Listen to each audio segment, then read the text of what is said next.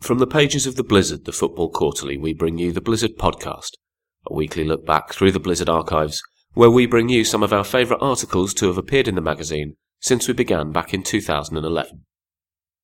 In episode 27, we bring you Booze Boys by Dion Fanning, first published in issue 11 in December 2013.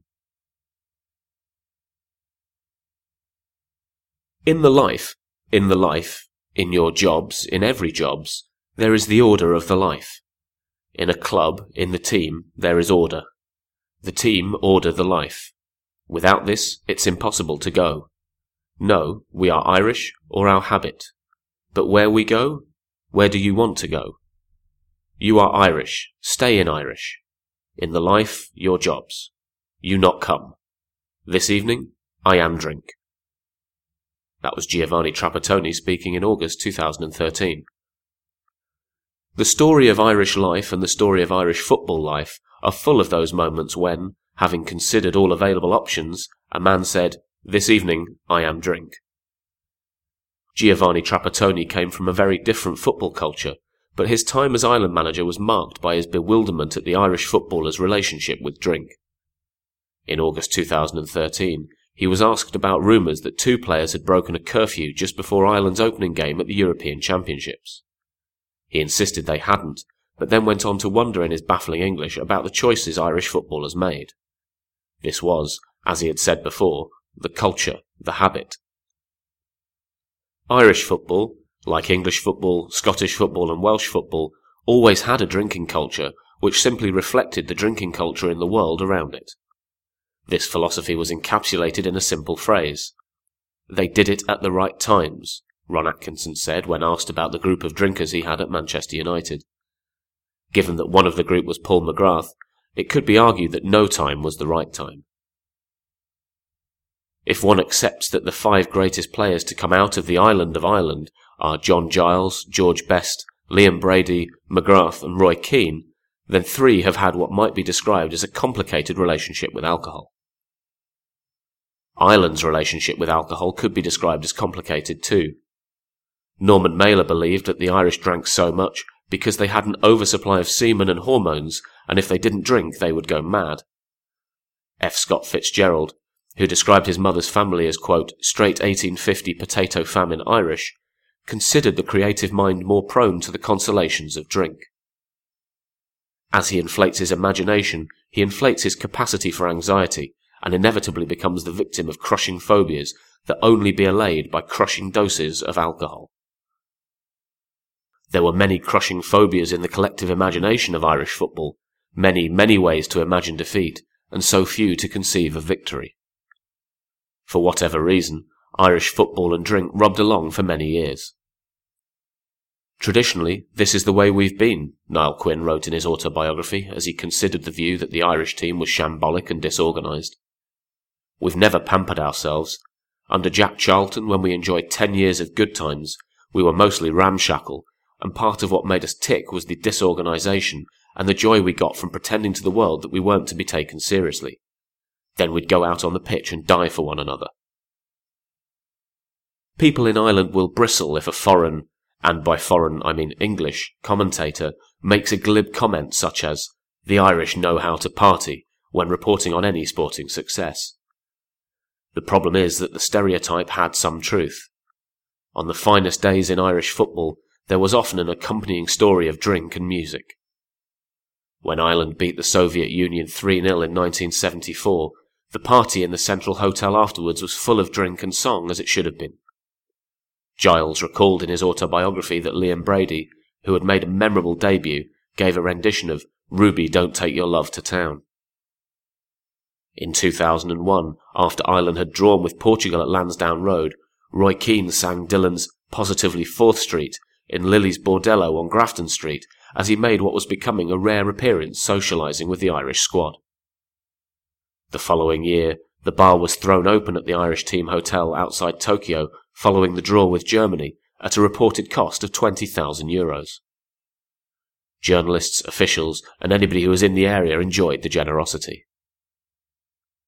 On the night Ireland beat the Soviet Union, the team were joined by Luke Kelly of the Dubliners, a man and a group who knew about music and knew about drink. The Irish forward Ray Treacy's party piece was Whiskey in the Jar, usually accompanied by himself on banjo. Treacy joked that of the 42 caps he got for Ireland, the banjo was responsible for 30 of them. Giles wrote in his autobiography of, quote, "A day when we were going to the airport and Ray announced he had forgotten his boots. I asked him if he had his banjo. He said he had. That's okay then, I said. Don't worry about the boots." The musical instrument was a perennial in Irish football. Nearly 40 years after Ray Treacy's banjo, it was not unusual to see a guitar case slide along the airport carousel among the Irish squad's kit and equipment. In the early years of the 21st century, the guitar case belonged to Andy Reid, but Trapattoni would have strong views on men like Reid and their guitars. Giles's involvement brought a professionalism to Irish international football that hadn't been seen before, but, like Quinn, he saw nothing wrong with a celebration. Giles was always a man apart, somebody who, in his own words, wasn't a character, but he was able to fit in with those who were. Irish life has always wanted its characters, and when problems arose in later years, another man who couldn't fit the conventional model of the character made things difficult. In the 70s and 80s, football in the UK and Ireland was governed by the idea that there was the right time to drink and a wrong time to drink. The right time could, of course, turn into the wrong time. As Irish football lurched from one bad night on the field to another, it always seemed like the right time. There were more bad nights than good ones. More nights when Ireland came away from the stadiums of Europe fueled by an immediate sense of injustice that merged with a deeper-rooted sense of injustice and created that deep restlessness in the soul, the void that couldn't be filled. There were too many nights when there was nothing to do but drink. When Jack Charlton became Ireland manager, success came. Irish football was slow to recognise any need to change, beyond the need to ensure that players were fit and present to appear on the field. In the wonderful documentary, In My Book You Should Be Ahead, 2 Shelbourne officials discuss the policing of footballers on away trips. This isn't solely about what one describes as the acting the maggot end of it, but involves the best way of unwinding the night before a game. Another official suggests a good book. I read somewhere or other that the doctors say if you read until the object falls out of your hand, you're completely relaxed. Traditionally, the Irish player had pursued other methods of relaxation. For many during the Charlton years, the nights out where they would bond until the dawn were as important as the success. When Ireland qualified for the European Championship in 1988 and the World Cup 2 years later, the benefits of supporting the Irish football team became clear to many beyond the game's natural constituency. If Italia 90 provided the party, it also provided the cautionary tale. Paul McGrath was among that squad, possibly still drinking at the right times occasionally, but those times were becoming less frequent. The party continued around him. Italia 90, Declan Lynch wrote in Days of Heaven, was indeed the greatest excuse ever to go drinking in the history of Ireland. It was more than just the greatest excuse to go drinking. It was an excuse to go drinking in ways that we had never gone drinking before. There is hardly a man alive in Ireland who does not have some blissful memory of being terribly, terribly drunk during Italia 90 in the middle of the day, or some strange hour at which he had never been drunk before.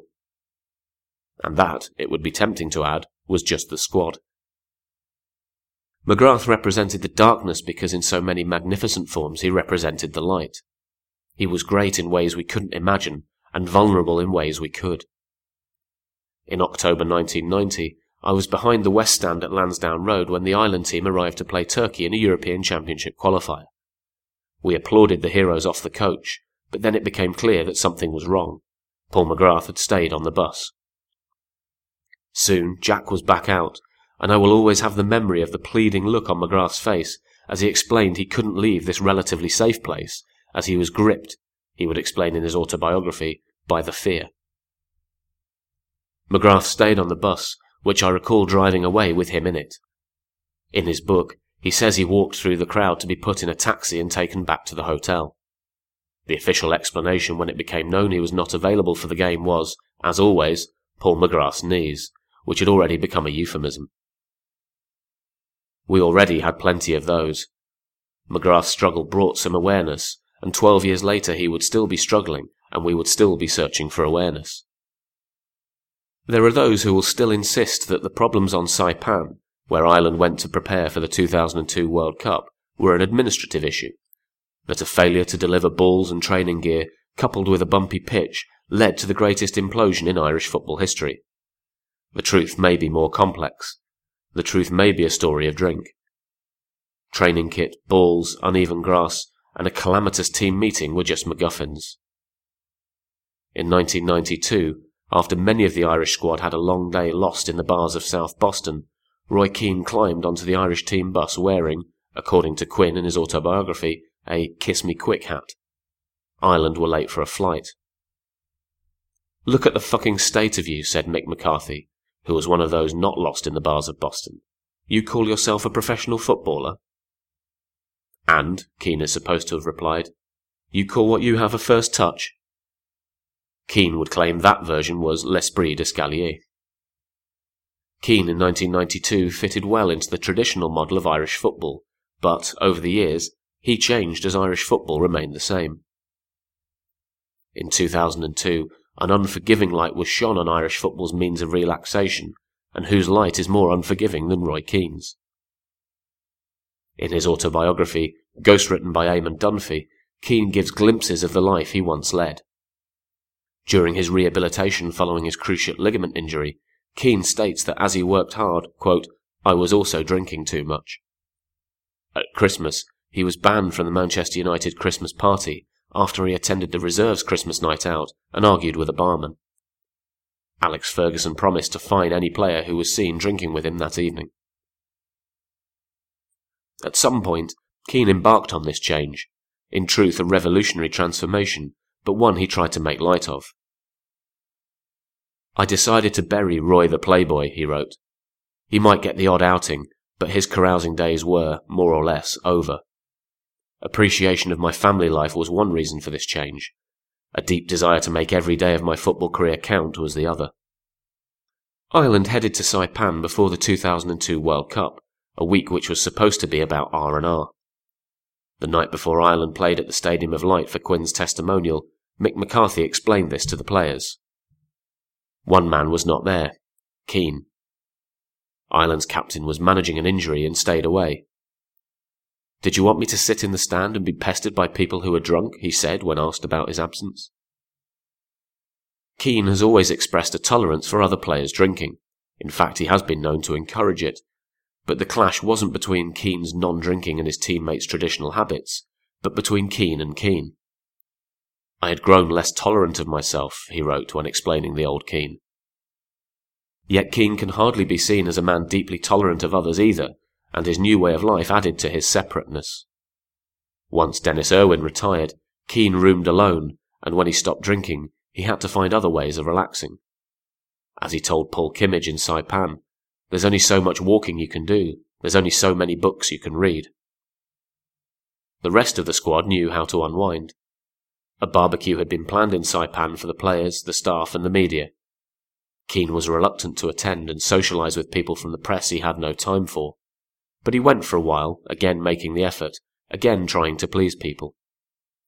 The rest of the squad had bigger plans, as Quinn wrote in his autobiography. "Roy hasn't been drinking for some time now, so we keep it low-key about what we have planned for the rest of the evening. There is a quick break for the bar. The players circulate dutifully for a little bit.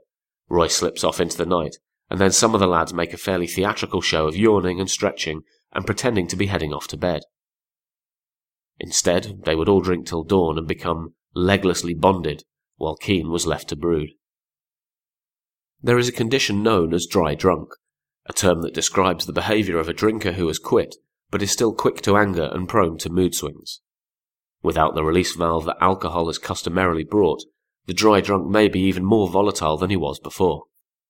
Keane faced more than a month away from the things which kept him calm. He had no release valve, and no escape unless he found one.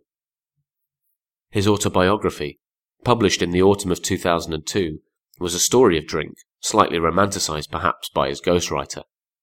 That summer, Eamon Dunphy had to be taken off the air during a World Cup game he was analysing on RTE because, another euphemism, he had been unable to fulfil the terms of his contract. "I was not actually drunk," Dunphy insisted. "I had been." Dunphy was not just a ghostwriter, but a passionate advocate for Keane that summer. So much in 2002 was being decided by people who were not actually drunk but had been. Paul McGrath was there too, flown out to work for the BBC, and then flown home by the BBC after an incident on the plane to Tokyo in which he was reported to have insulted players' wives over their husbands' failure to support Roy Keane. Keane and McGrath were friends, men who understood each other, yet it's hard to believe that all this trouble could be caused by a bumpy pitch and some missing kit. Even the most wounding allegation as far as Keane was concerned, that he had faked injury to miss a playoff game in Iran, could hardly have resulted in all that chaos unless other impulses were involved, unless other crushing phobias were knocking around. In the aftermath of Saipan, the FAI commissioned a management consultancy to look into everything surrounding the affair. The Genesis report was published in late 2002, but no report will ever be able to fully explain what drives one man to the edge, especially when drink is involved or not involved. Roy Keane returned, then went away again, this time quietly. Steve Staunton became manager with the understanding that he would harness some of the traditional values, and when that failed, the FAI turned to Trapattoni. In Wiesbaden, the spa and casino town in which Dostoevsky had won and mainly lost, Ireland prepared to face Georgia in Mainz, a game that had been moved from Georgia because of the conflict in South Ossetia. On the night after the game, Andy Reid was playing the guitar which he had, as always, brought with him, while around him teammates sang and drank in the traditional fashion. Suddenly Trapattoni appeared, armed with a rolled-up copy of Gazzetta dello Sport. With this, Trapattoni embarked on a clash of cultures, swiping his newspaper at Reid's head and telling him to go to bed. Trapp's own version was that he had given Reid a paternal kick up the backside, sending him to his room as you would do an errant son. Reid was dropped from the Irish squad shortly afterwards, and only returned after Trapattoni's departure. Irish football and drink remained entwined. In the 2012 European Championship, Ireland's surrender on the pitch was contrasted by the spectacular nocturnal advances of the supporters, headed by the FAI's chief executive John Delaney. Delaney had taken part in a drink-aware campaign before the tournament, and many pictures circulated of him during Ireland's time in Poland, relaxing in the company of people who were drunk, and who were aware that they were drunk. Delaney said a night out was, quote, "something I'm entitled to do on the odd occasion when I'm there." There had been rumours that his shoes had been stolen during his night out, which Delaney also addressed. "It's a bit of folklore, a bit of fun. I'm coming home. 200 lads see me. They lift me up and they carry me up and lift me head high to my hotel and they sing, 'Shoes off for the boys in green.' And they handed me my shoes back and they handed me my socks back. Simple as that." Delaney's story was simple, but many weren't. Many were part of what Trapattoni called the culture, the habit. Many were built on the need to say, "This evening, I am drink. This evening, I pursue oblivion." That was Booze Boys by Dion Fanning, first published in issue 11 in December 2013.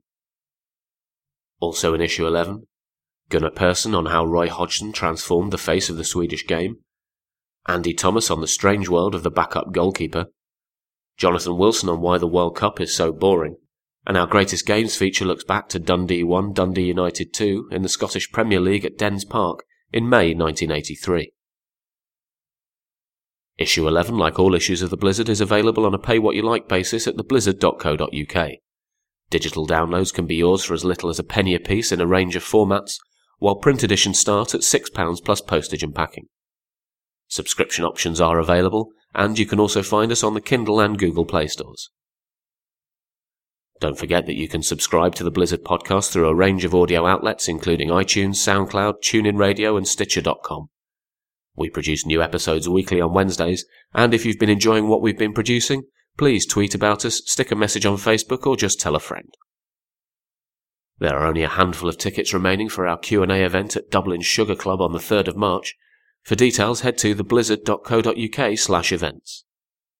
If you're unable to make it to Dublin on the 3rd of March but still want to put a question to our panel of Jonathan Wilson, James Horncastle and Filippo Clare, then you can use the hashtag BlizzardQT, leave us a message on Facebook, or email podcast@theblizzard.co.uk. If you'd like to get in touch with any comments, feedback or suggestions, you can email us, podcast@theblizzard.co.uk, or find us on Twitter @Blizzard, BLZZRD.